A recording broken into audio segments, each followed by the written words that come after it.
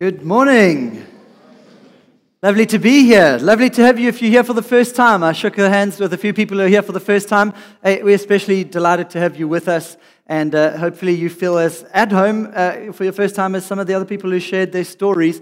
If you don't, hey, keep coming and keep walking with us. One of our favorite things to do is not just to get to know you, but to hopefully get to help you understand the glorious message of the gospel. That's honestly why we exist. We do everything else we do to help get this message of the gospel deeper into us and further out from us. Honestly, that's why we exist. This message is so good. That's why we're calling volunteers to help out. We feel no shame to get our hands stuck in if it's for the glory of God and for the good of the gospel in our city. It's such a magnificent thing to live for. And so welcome. I hope I can unpack something of what that is for us today.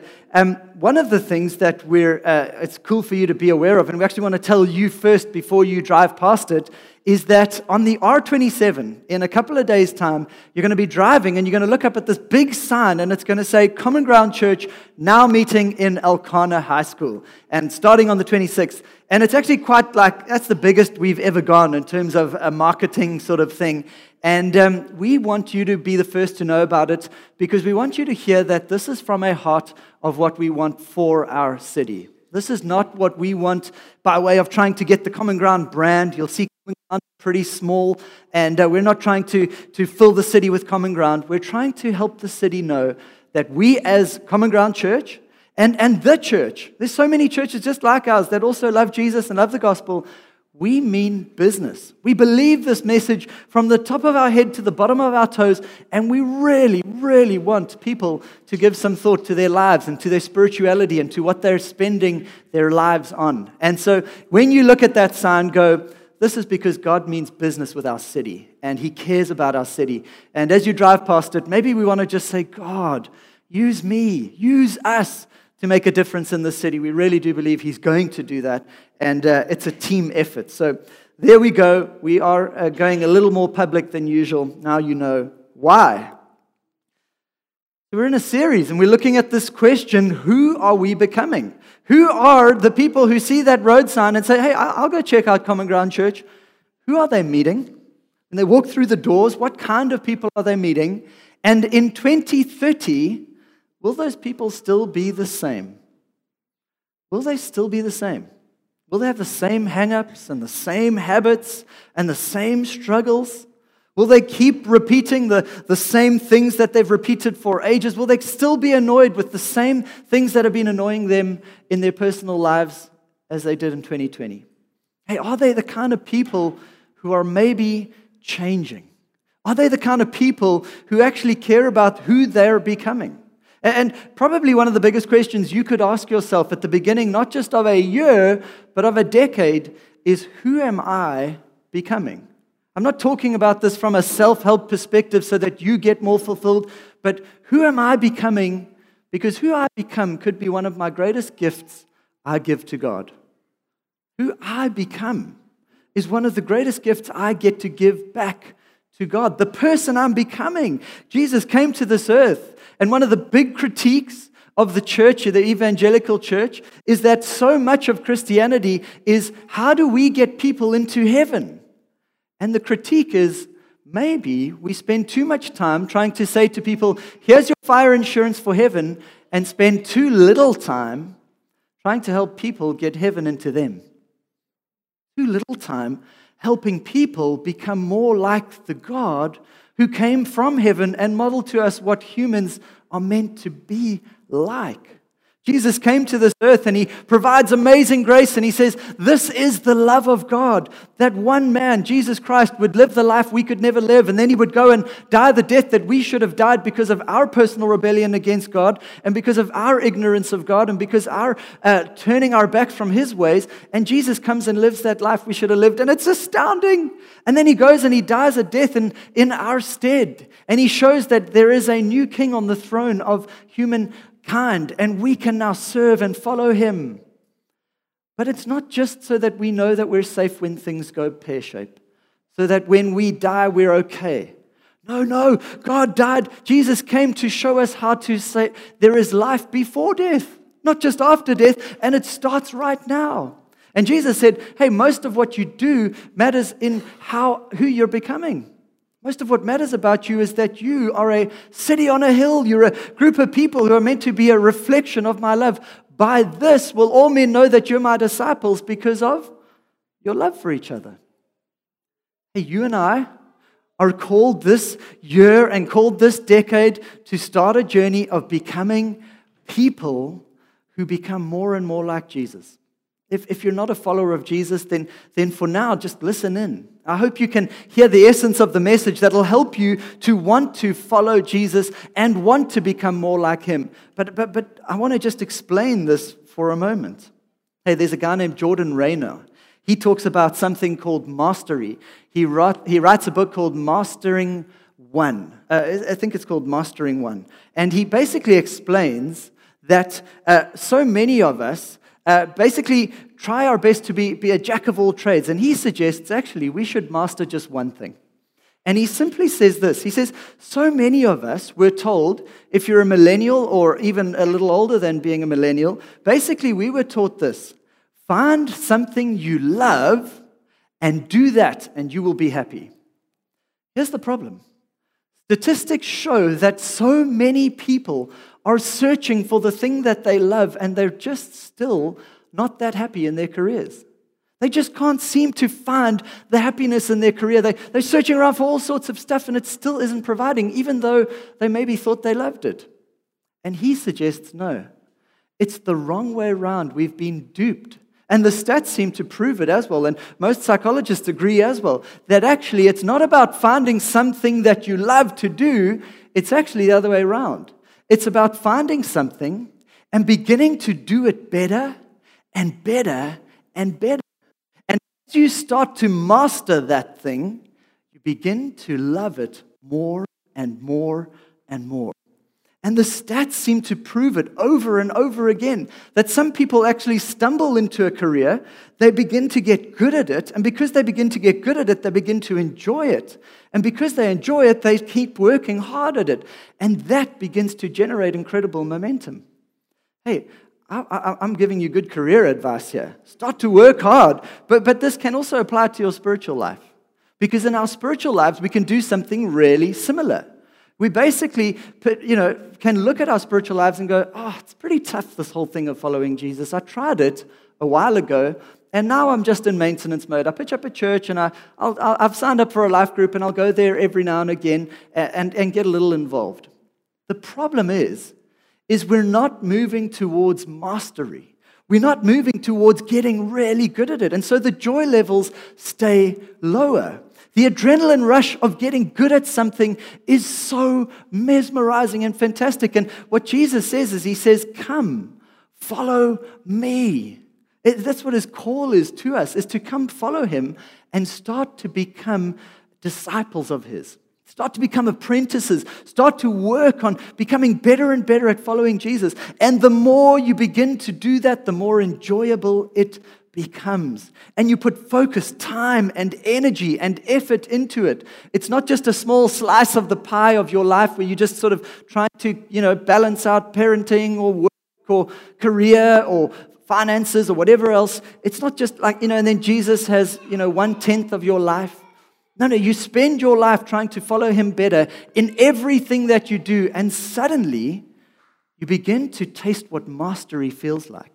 You begin to taste that actually the ways of Jesus are better than the ways of any other option. Suddenly humility becomes so wise and it makes sense in your world. And suddenly to serve rather than to be served starts to make sense. Suddenly to read the scriptures and have a wide view of the world and to understand the problems of sin makes sense of your life. And you're looking upon the world as you begin to master what does it mean to follow Jesus. This apprenticeship starts to spark to life, and then the world makes sense. Another author writes and he says, we've got so much freedom in our lives. We've got so much freedom. You can choose to do or be whatever you like in our Constitution. The options are endless.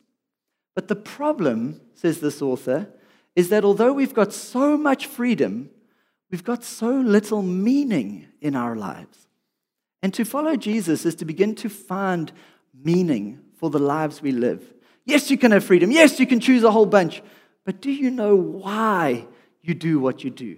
Do you have a big, white-hot why under who you're becoming and what you're doing with your life and why your career matters and why your marriage matters and why parenting matters and why singleness matters and what it means to be a contributing member in society? Why is all this valuable? Jesus brings the white-hot why into your life, and He calls us to begin to follow Him.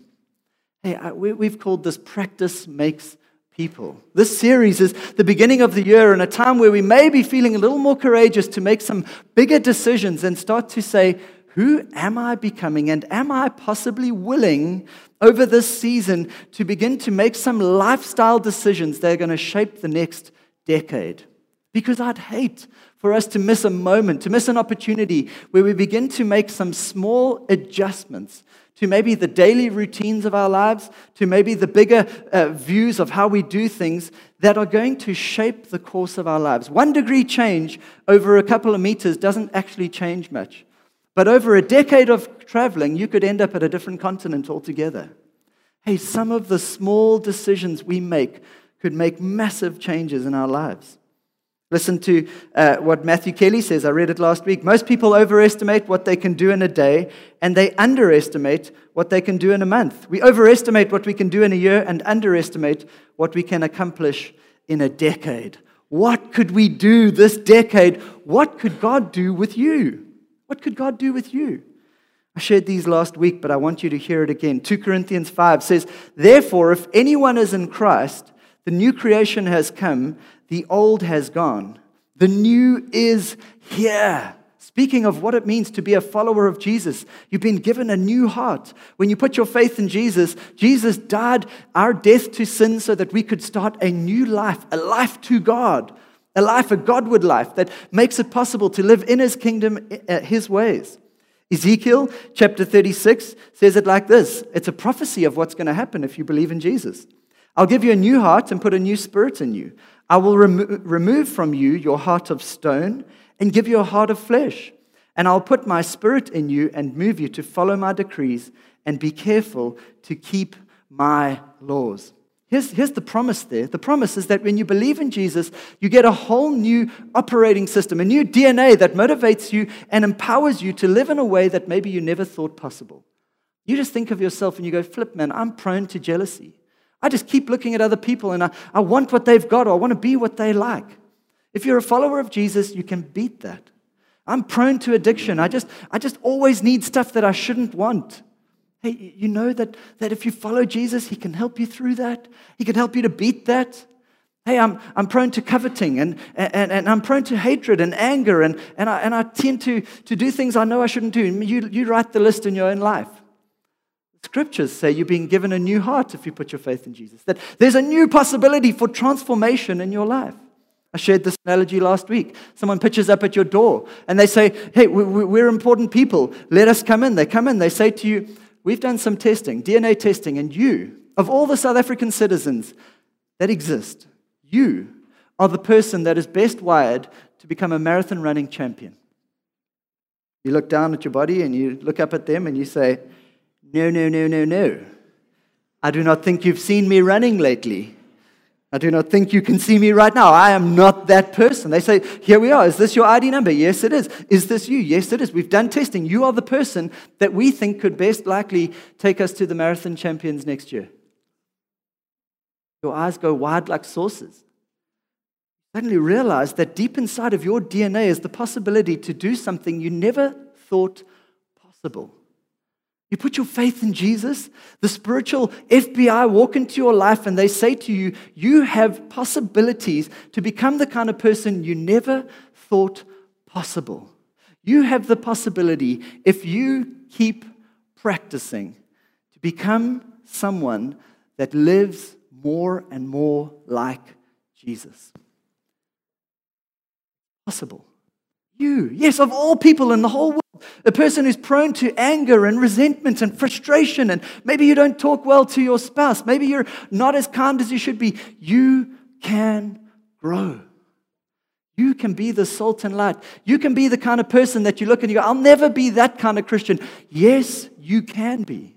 You can be that happy, contented human being that is joyful in God, even when circumstances aren't working out the way you planned.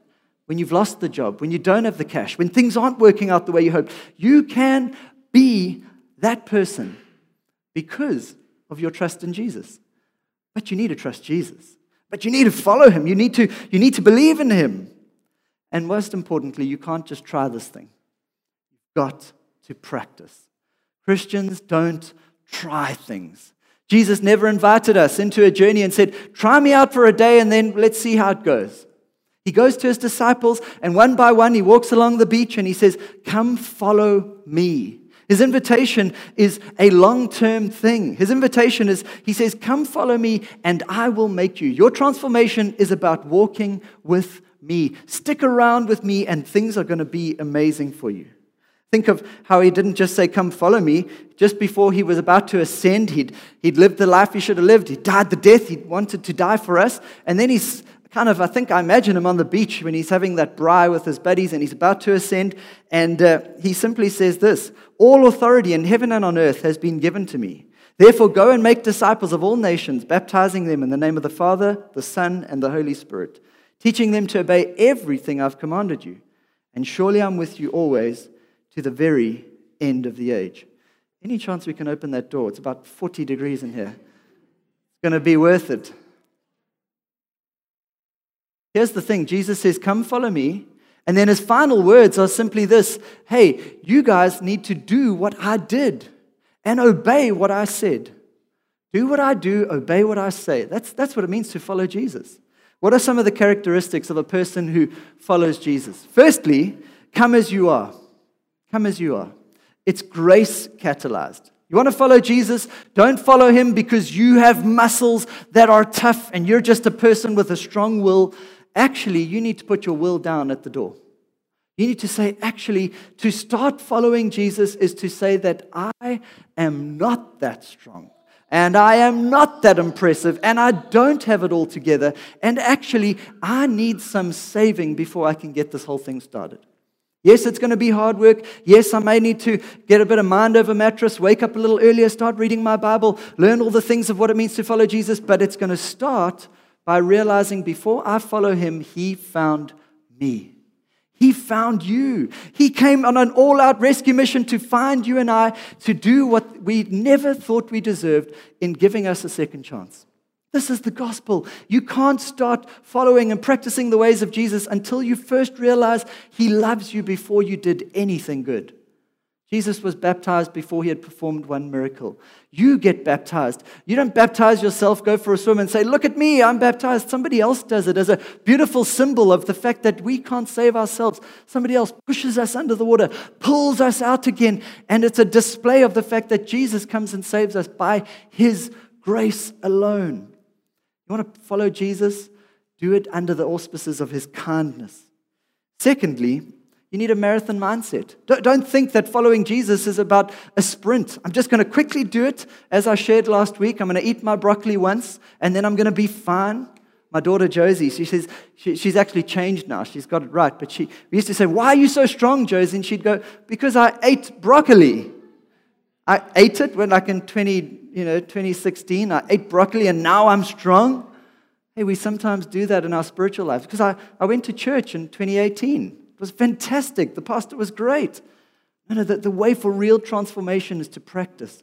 It's repeated. It's over and over and over. It's a marathon. It's about training repeatedly, never giving up. Never giving up.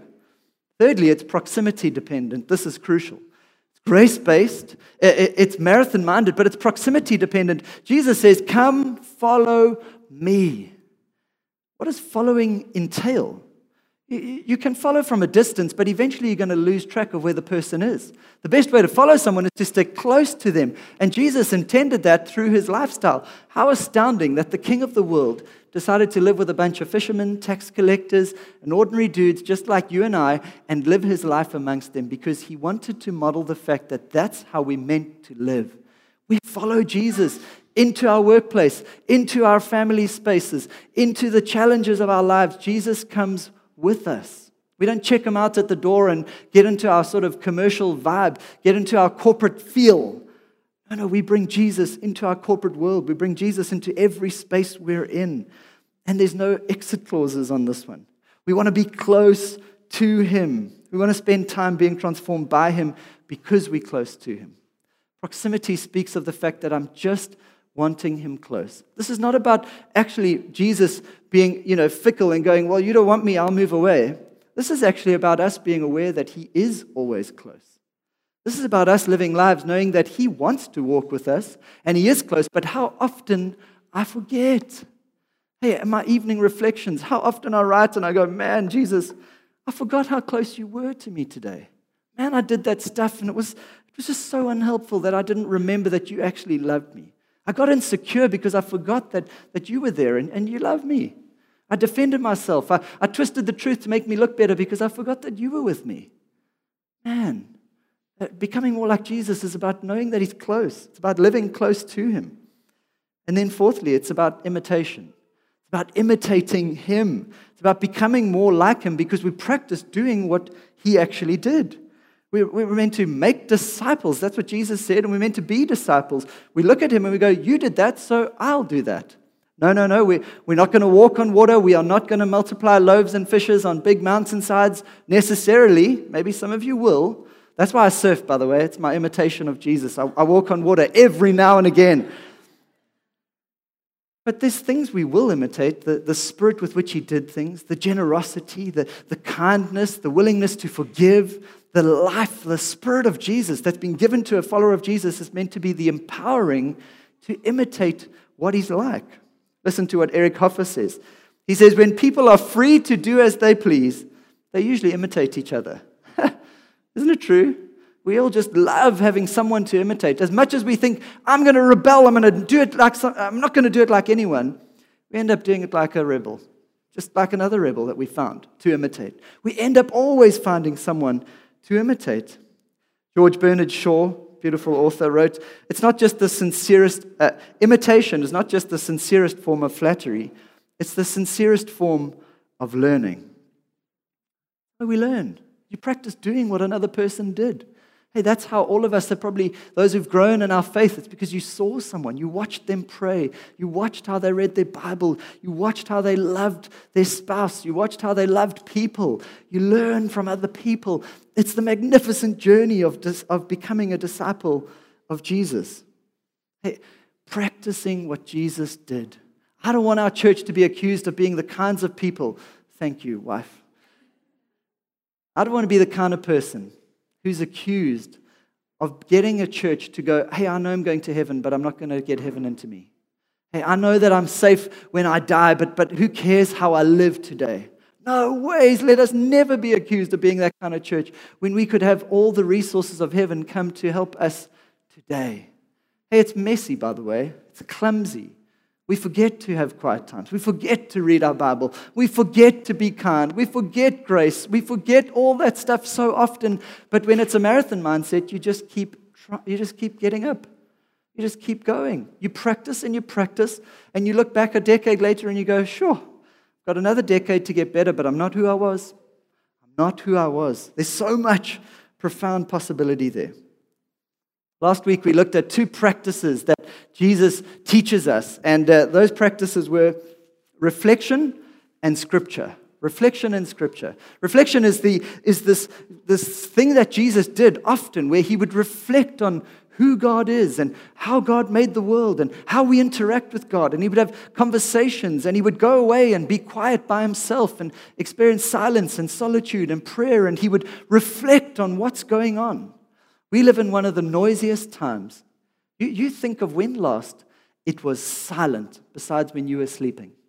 Many of us go to sleep with an audiobook in our ears. Silence is something we don't do much of, and means that we're always being told what to think and how to think, rather than reflecting and spending time allowing God to shape our thoughts, reflecting on how things are going. By the way, Nix and I, when it comes to reflection, I don't want to oversell us. I never want to be that preacher who makes us look better than we are. But we're starting to parent our phones at the moment. And parenting your phone means that your phone is not your parent. You actually get to manage it. And so we get home and there's a little space where we put our phones down. So they're not in our pockets, means we're not like lying on the couch checking our stuff, because our phones live in a special space, which means our kids actually see our faces, not hidden behind a phone, which is really good for them, I believe. And so we're actually... And we leave them. And then at 7 o'clock, we try to put them to bed. And we say, actually, now it's time for us to just be together and to chat. And it sounds so silly, but sometimes the tiniest little things stop us from being able to have conversations of reflection and thoughtfulness because we miss out on these things. The other one I spoke about last week was Scripture. And we simply reminded ourselves that basically, the stats were amazing, and they still are. They studied 40,000 people. Read your Bible once a week, you see little to no transformation in your life. Twice a week, similar. 3 times a week, there's a tiny spike in the transformation curve. 4 times a week, and the results are out of this world. Suddenly, heaven invades earth. I think possibly because of a sense of purpose. A person who's reading the Bible at least 4 times a week is saying, this is a priority for me, and my heart needs this thing. Anything less is going, this is a religious duty that I do to clear my conscience. Hey, that's not what we do with the Bible. We read the Bible because we want God's word to read our hearts. This week, I want to speak about 2 practices, and I'm going to keep them super short. The first one is service, and the second one is community. Service and community. Let me mention service. This is a practice. This is what followers of Jesus have been doing for thousands of years, and Jesus calls us to do the same. You want to be a follower of Jesus? You want to be an apprentice of His? Hey, learn to serve. Listen to Mark 10:45. Even the Son of Man did not come to be served, but to serve and give His life as a ransom for many. Remember, followers of Jesus are people who do what Jesus did and obey what Jesus said. He said He didn't come to be served, but to serve. One of the hardest, by the way. It's really tricky. Or what about this? Jesus says this in John. He says, now that I, your Lord and teacher, have washed your feet. So He's just done this amazing moment. He's about to be crucified, and you would imagine He's giving His last-minute pep talk and pretty stressed and sort of going, I know where I'm headed. This is not cool, guys. Won't you just stick with me and chop some ears off and get ready to take out the soldiers? And instead, He takes out a cloth and some water, and He begins to wash His disciples' feet. And then He says to them, I, your Lord and teacher, have washed your feet. You also should wash one another's feet. I've set you an example that you should do as I have done for you. Very truly, I tell you, no servant is greater than his master.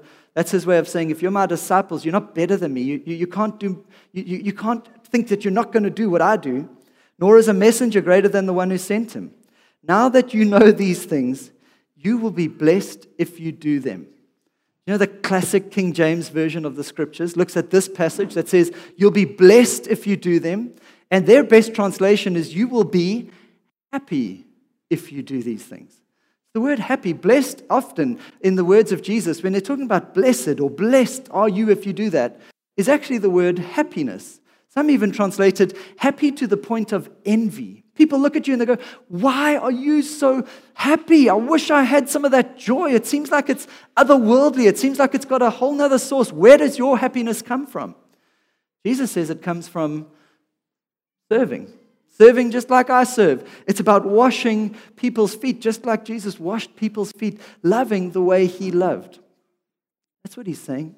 Love people the way I loved. It's about looking at the world and seeing the broken pockets. It's about finishing church and looking around and seeing a whole bunch of people who've got people to chat to and seeing the one who doesn't and saying, I want to serve. I want to find the person who doesn't have someone to chat to.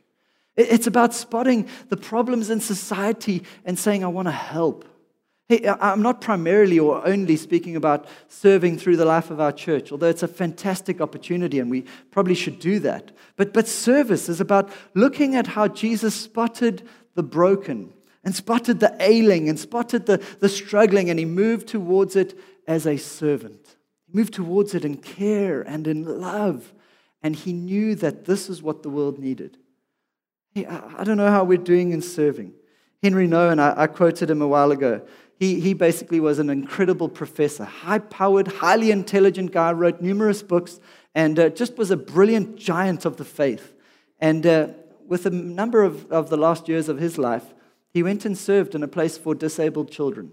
and mentally and physically handicapped. And he spent his life there. He worked from there and would serve. And particularly one kid, Adam, he would wake up every morning and help him with his morning routine because he knew, he said, these people are not there for me to help them. They help me.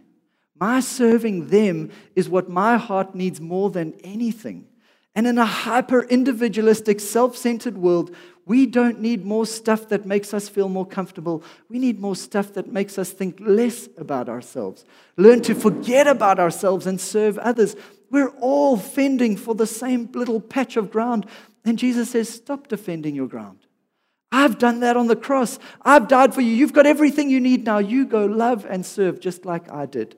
Henry Nouwen says, indeed, the main spiritual question is not, what difference do you make? But what do you have in common? It's not excelling, but serving that makes us most human. It's not proving ourselves to be better than others, but confessing to be just like others. That is the way to healing and reconciliation. It starts at home. It starts with how we treat people. It starts with the words we choose. It starts with how we serve. It starts with me. Here's a confession. When I hear the kids, not pretending I'm asleep. Really, it's true. 1 and 2, you lie there and you close your eyes and you say, Nix will get up. She's better than me. She is better. She's a servant. Those moments where we know we could do the good we ought to do, says the Scriptures, and we do it. That's what serving's all about. It's about being honest about our weaknesses and going, I just wouldn't mind becoming better at being more like Jesus. The second one is community. Service first, community second. Let me talk a bit about that. Community is one of the things Jesus practiced so profoundly, overwhelmingly too well, I think. Yeah, I think a lot of us look at his lifestyle of community and we go, oh, is it like he lived with these guys? He spent so much time with them. Is there any time I can just shut the door and go to bed and have some time alone? And the answer is yes. The answer is yes. That's absolutely fine. But he does call us to new levels of inclusion, of involvement, of letting people get into our lives. He says it beautifully. My command is this: love each other as I have loved you. Greater love has no one than this, to lay down one's life for one's friends. Even in the church, we've been let down by friends, right? People have hurt us. And that's going to happen. Just moving to a new lovely venue, it's not going to solve the problem of sin. We're going to hurt each other, guys. The wonder of community is not that we don't hurt each other or let each other down. It's that we've got Jesus to help us solve things so that we can love each other better when we get hurt, when we get let down. It's inevitable. In a family, that siblings hurt each other, forget each other, let each other down. Your true growth into becoming more like Jesus is that when you're hurt, you move towards that person in love and you learn to love them so that you move through it. I know this is so crucial in a consumer society that says, those guys messed up, I'm finding a new church. I don't mind if you find a better church. But I do mind if you're trying to find a better church because you're too scared to solve your relational challenges. And you don't want to face up to stuff because people hurt you. That's not community. That's not family. That's not what it means to be a follower of Jesus. We're meant to love each other. We're meant to deal with our differences. We're meant to push through stuff, and we're going to get better because of it. And when you do that, you find people have a higher reverence for one another, and they learn to treat each other better. And that's what a grace community is all about. Practicing community is so crucial. By the way, actually, it's not a full practice. Community actually has so many sub-practices, things like confession and repentance. It's about being the kind of friends who actually, we can be honest with each other and go, man, I'm struggling with this temptation and I need prayer. Or, hey, I've got a big thing going on and I need help. I need you to walk this thing through with me. So much of what we heard today is that. It's about celebration, the practice of celebration. We're called to be a community who see new kids come into the world and we celebrate and we get jobs and we celebrate and stuff happens in our lives and we learn to celebrate. I actually really trust that we will get a little more vocal as a church in the years to come. That we learn to celebrate with each other because it's fitting. And Jesus loved a good celebration. He often stood up in big public spaces when it was celebration worthy and he would say what needed to be said. He loved weddings and feasts and all those kinds of things. We need to feast on God's goodness together.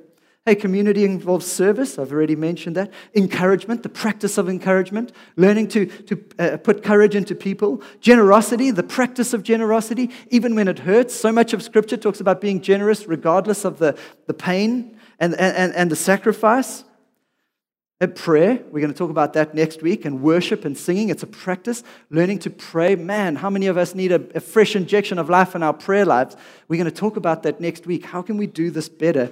And singing and worship. How do we do that better? We're going to talk about that next week. Imagine those basketball players. You ever seen them spinning a ball on their finger? I think that's a bit like a community, especially when I think of two main practices of community. I think of Sundays, and I think of life groups.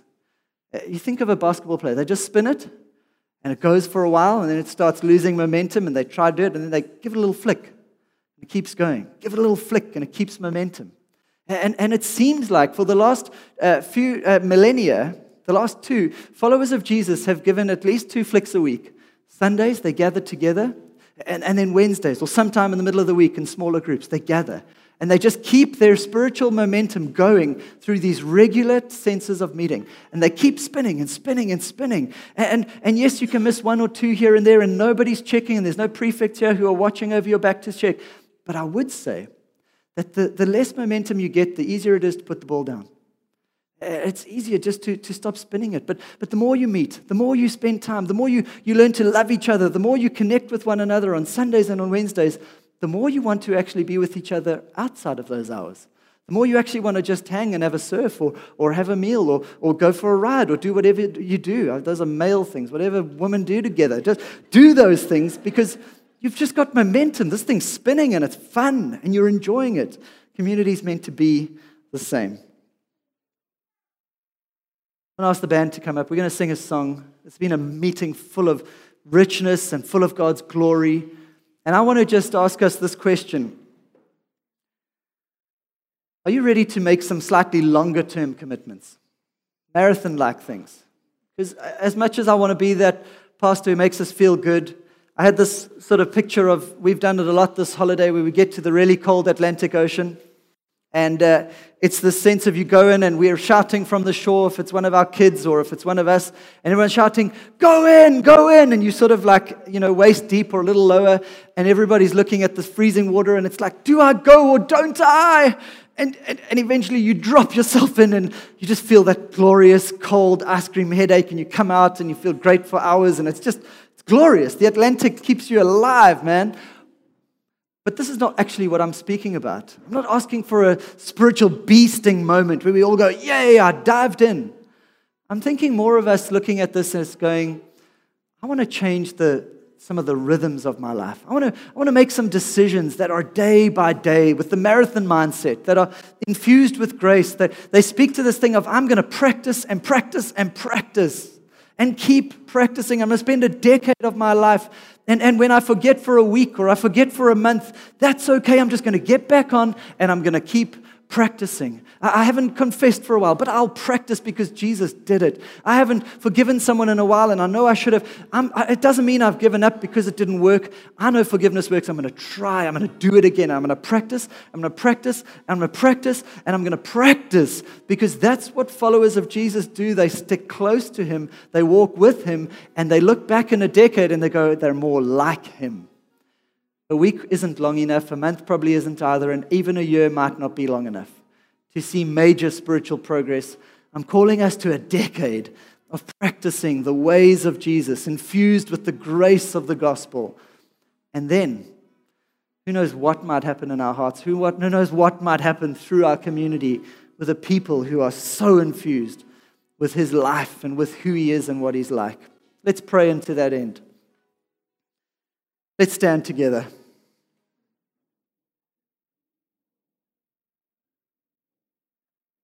Jesus, this morning as much as we love a plunge into the Atlantic, and as much as we love moments where you do, by your Spirit, do special and beautiful things, we're at the start of a decade. We're at the beginning of a journey. We're not just looking at a quick dip, a bee sting moment. We're looking at a journey of following you, of becoming more like you. This is a moment where we take sober thought we were to run a marathon anytime, we would need to consider a training regime. We'd need to consider the right equipment, the right attitudes, the right disciplines. We need to decide whether we want this thing. Lord Jesus, I know I want this thing, and I know many in this room want to know you better and to follow you more closely. My prayer for all of us that as we stand before you this morning, that we would begin that journey, that we would say yes to the marathon, to the glorious day by day, hour by hour, practicing what you've called us to practice. Scripture, reflection, community, prayer, worship, confession, repentance, all the stuff that makes up following you. I pray it's infused with your love and with your kindness and your mercy. Maybe some want to start that journey today. You want in on the following Jesus journey. You want to start that thing this morning? Jesus says, come follow me. He doesn't call you to be perfect. He just calls you to follow him. He calls you to stop doing it in your own strength. Stop trying to be your own savior. He says, I can save you. I died for you. I lived for you. And I rose again for you. And I'm the King of life. Let your life start before you die. Let it start today. If that's you, I'm not going to ask you to put your hand up, but I'm going to ask you to pray a prayer with me. And I ask you to just, in a sense, hand over the leadership of your life to Jesus. To say yes to walking with him and following his ways and letting him begin to teach you how to truly live. If that's you, just say these words with me under your breath, in your heart. Say, Jesus, I realize today that I can't solve all my own problems. That I can't fix my life by myself. That I can't forgive myself. I need your forgiveness. I need your leadership. I need your love. Lord Jesus, I need your saving. Today, Jesus, I choose to follow you and to learn what that means because there's so much I still have to learn. I pray for your help. I pray for your presence to be more with me. So much I don't understand, but one thing I know is I want to walk with you. You help me to do that. In your precious name, Jesus. Father, I pray for every person in this room, for strength, joy and love as we begin this journey, as we continue this journey for many, but just freshly infused with a desire to live like you lived, to follow what you said. Let's sing together.